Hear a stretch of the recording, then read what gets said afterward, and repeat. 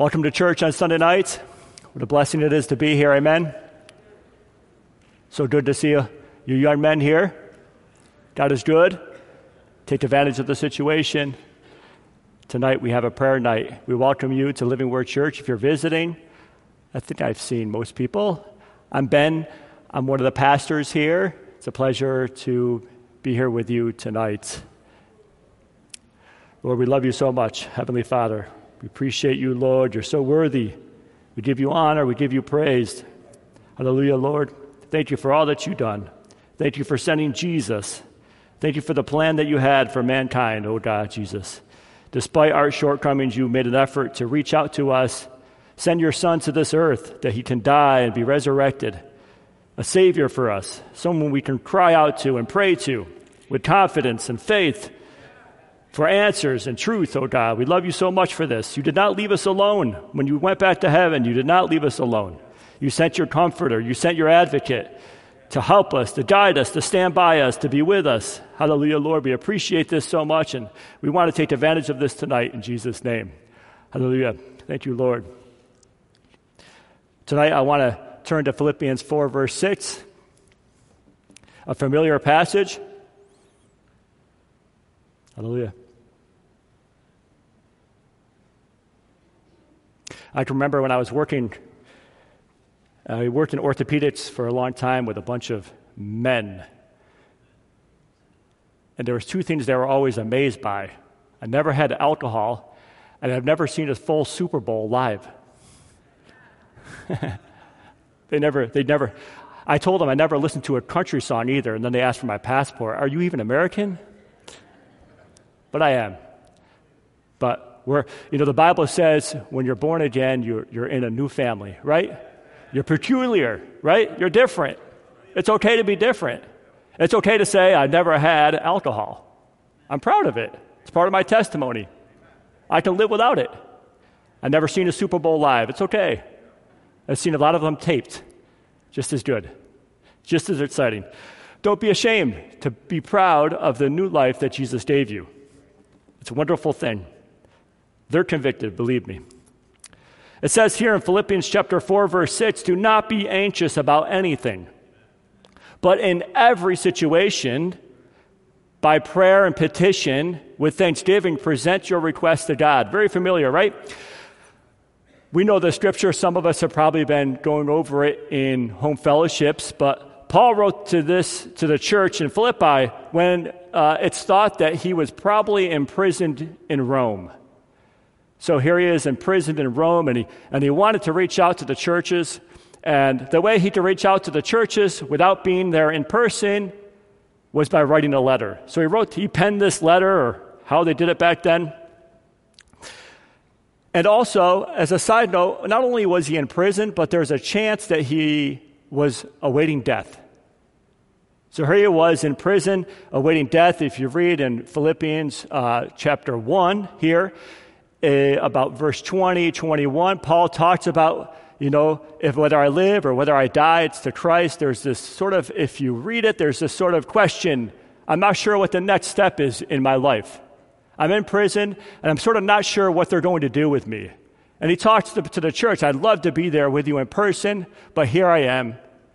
It's a letter of sort of reminding the church. It's a letter of thanksgiving. Epaphroditus he was part of the congregation. They sent a gift to Paul. He was there. Paul reminded them that, hey, Epaphroditus he was sick, but he's actually doing better. It was a letter to tell the church, I'm doing okay. Paul says, I'm in good spirits. I'm serving the Lord. I'm doing the best that I can. And he was writing to the church to hope that they would maintain their faith. Here Paul was imprisoned. You don't think of having a successful career by saying I'm in prison. But here Paul was just saying in prison, saying I'm having a good career in Christ. I'm doing successful in Christ. And it sort of paints us a picture, and this is sort of a hope of my heart tonight, that what the world sees is not always what God sees as success. What we interpret in our fleshly bodies and our souls as success in life and success in prayer and answer to prayer and moving forward in Christ, what we see as getting accomplished in Christ may very well not be what Christ sees as accomplishment in Christ. And it's something to think about here as Paul was writing to the church in prison, encouraging them to maintain the faith. What a blessing it is. The church, Paul, for the Philippi church, Pastor Brian did a nice video on the Church of Philippians, and I thought it was a really neat video, giving us some good background. Saved me a little bit of doing that. So for Home Fellowship, this will be just a reminder. It was the first church that Paul founded. We can see that in Acts chapter 16. You remember from the video and in your readings that the first convert, do you remember the first convert in Philippi? The Lydia. Lydia was the first convert, right? The seller of purple. They met her and they talked to her. She was the first convert. And in fact, when Paul and Silas were thrown into prison, you remember the miracle that happened? And the jailer was saved. I love that. I love the response of the jailer to Paul, don't you? His first response is what? What do I do to get saved? A miracle happens, and it's not, wow, that's pretty cool. How can I do that? No, it's, what can I do to get saved? God's big. But the first person Paul visits after that, he goes back to the church. He runs right back to Lydia and the church, and he talks to them, and they pray, and they continue preaching. Wow, Paul really loved the Philippian church here. He went back a few times. But the reason Paul was writing this letter to the church was to increase their faith. And I want to increase our faith tonight. He really wanted the church to make progress in faith. There's no doubt that there were conflicts in the church. You can see in the few verses above this, Paul reminds two women in the church. By the way, Philippians was really, with Lydia, it seemed to be a really, the females in the church were really vibrant and really a part of the church.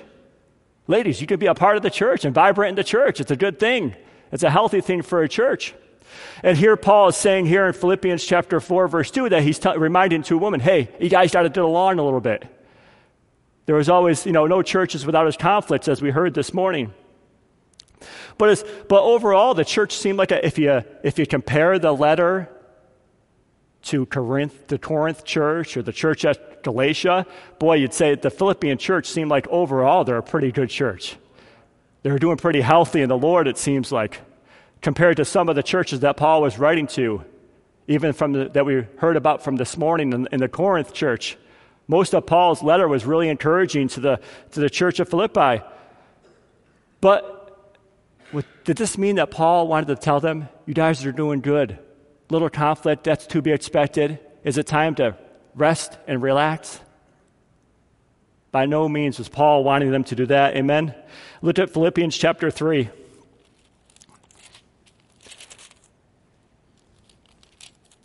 Philippians chapter 3, verse 12 says, not that I have already obtained all this, or have already arrived at my goal, but I press on to take hold of that which Christ Jesus took hold of me. Has Jesus took hold of you? Has he gotten a hold of your life? Has he gotten your attention? Does he have your heart? Well, he wants to do something with it. It's not just, Lord, I surrender to you. Now, give me what I need. No, it's, Lord, I surrender to you. Now, what do you want me to do? Amen? What a prayer that Paul had here. And it says this in verse 13, brothers and sisters, I do not consider myself yet to have taken hold of it.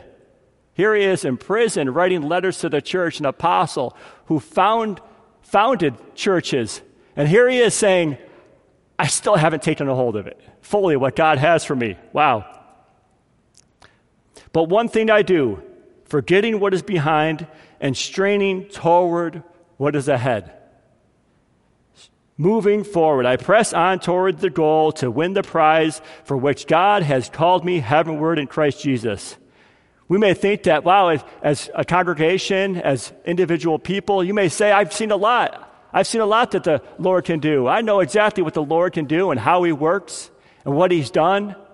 But Paul says, I haven't seen it all. Forgetting what's behind, I'm pressing on forward. And I want to encourage you in prayer tonight. What does the Lord have for you as you move forward in him? As you move forward in him, what is your heart's desire? What is your prayer? Did you come tonight just to hear other prayers? That's neat. That's encouraging. But I want to challenge you, as Paul was challenging the church of Philippi, what's behind is behind. Goodness, it's behind now. There's something else to do. A successful life, it's behind you now. There's something else to do. Hurt, bitterness, frustration, hey, put it behind you now. There's something else the Lord has for you. See, all the above, Paul was reminding them, whatever it is, strive for the goal to attain. Run the race to what? Win.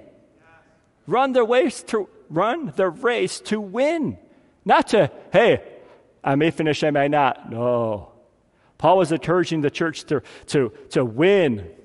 The fact is that spiritual progress, brothers and sisters, we know this, takes effort.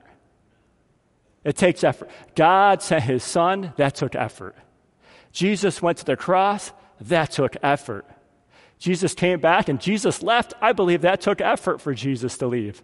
He knew the Holy Ghost comes, right? Spiritual progress takes every effort. Every believer, each believer needs to make their own effort in faith. You need to make your own effort in faith. Nothing new, I'm telling you, I know. Look at Philippians chapter 2. We're going to stay in Philippians tonight.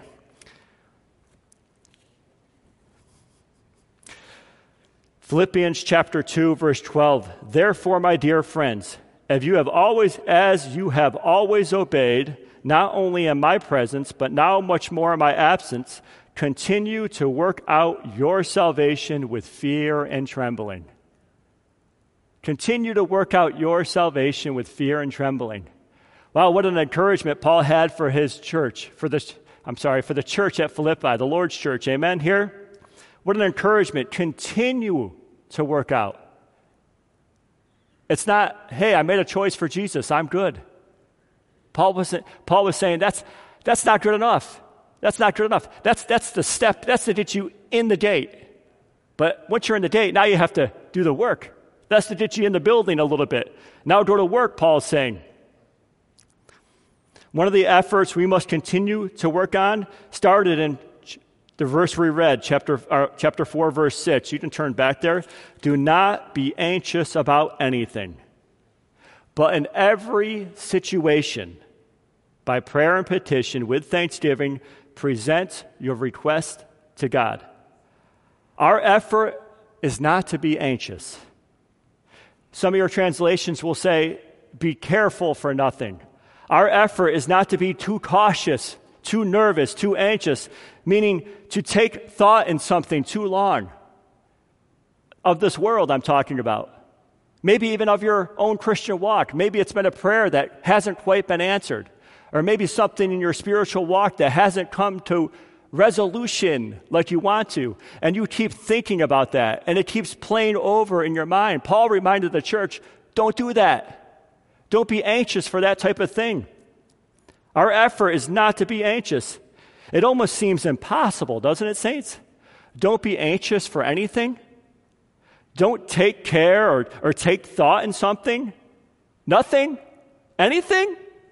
It almost seems like, Paul, are you even human? Do you understand what the human body does? We do have anxiety about things.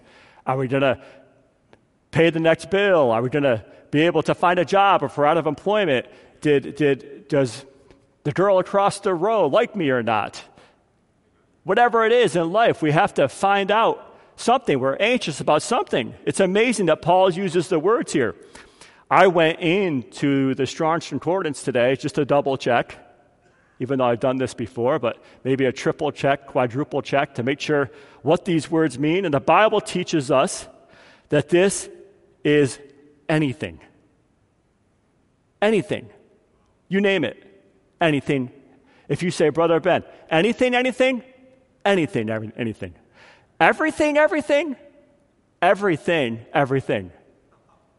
It's almost like, Paul, that doesn't make sense. For anything, yes. Everything? Yes. Isn't it quite amazing, saints? The Bible teaches we're going to have situations. Jesus taught us we're going to have conflicts. He taught conflict resolution, in fact. He even taught us how to get out of that conflict. He taught us many things. Hard times will come. Persecutions will come. He taught us that you have to wait on prayer. He taught us that miracles might not happen right away. It's all in God's timing. Our response is, don't be anxious about it. Be patient.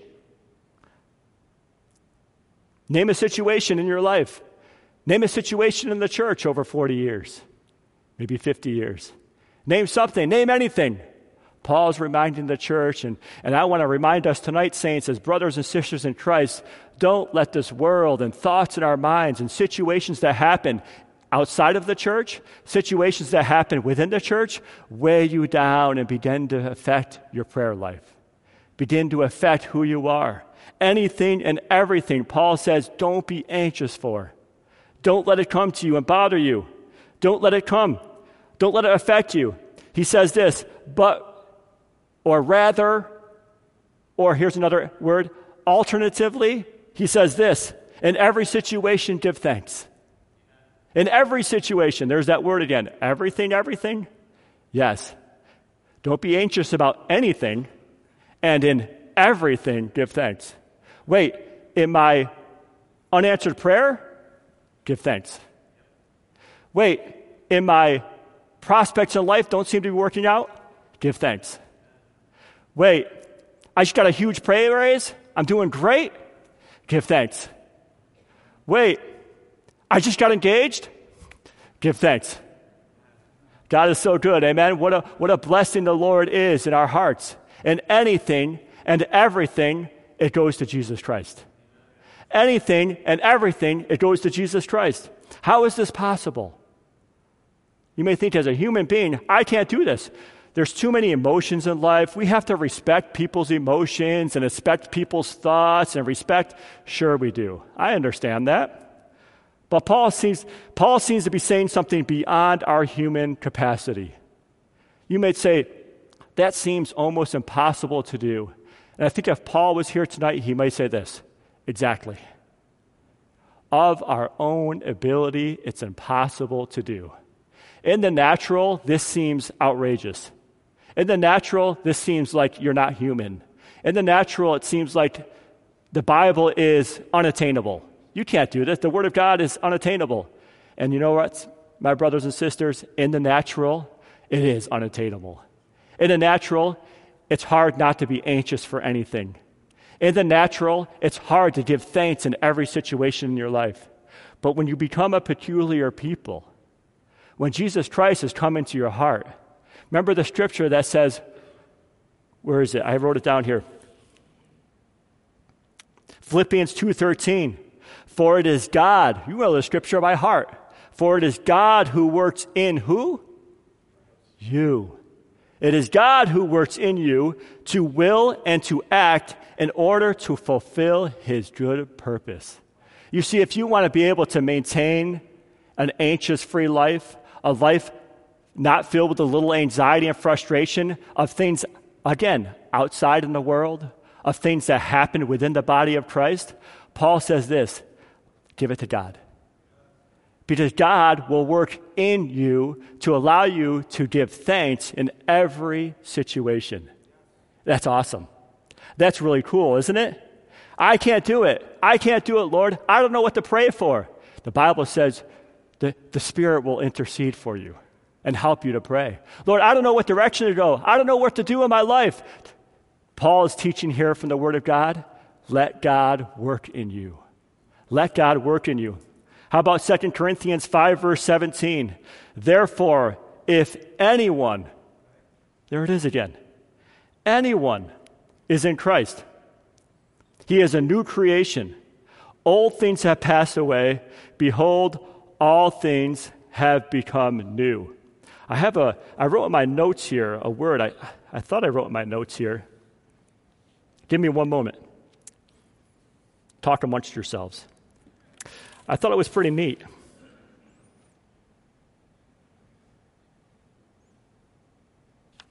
Maybe I was meditating on it and I never wrote it.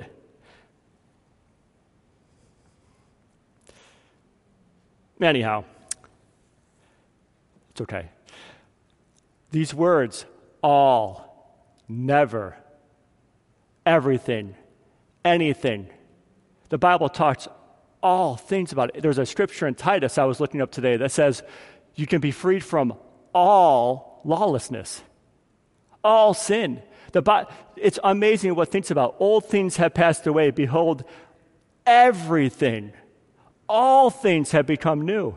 And I want to encourage you tonight, if not everything is new in your heart, if your heart does not feel all things have become new, everything's changed, you're still holding on to some personal identity of something, hey, I have to have some pony in the race. This is what I'm going to hold on to. I want to encourage you, that's limiting Jesus in your heart. That's limiting your focus. You will look through the eyes at the church. You will look through your eyes at brothers and sisters differently than if you have given everything to Jesus Christ. If you let it go and relinquish all to Jesus Christ, the Bible promises us this: all things will become new.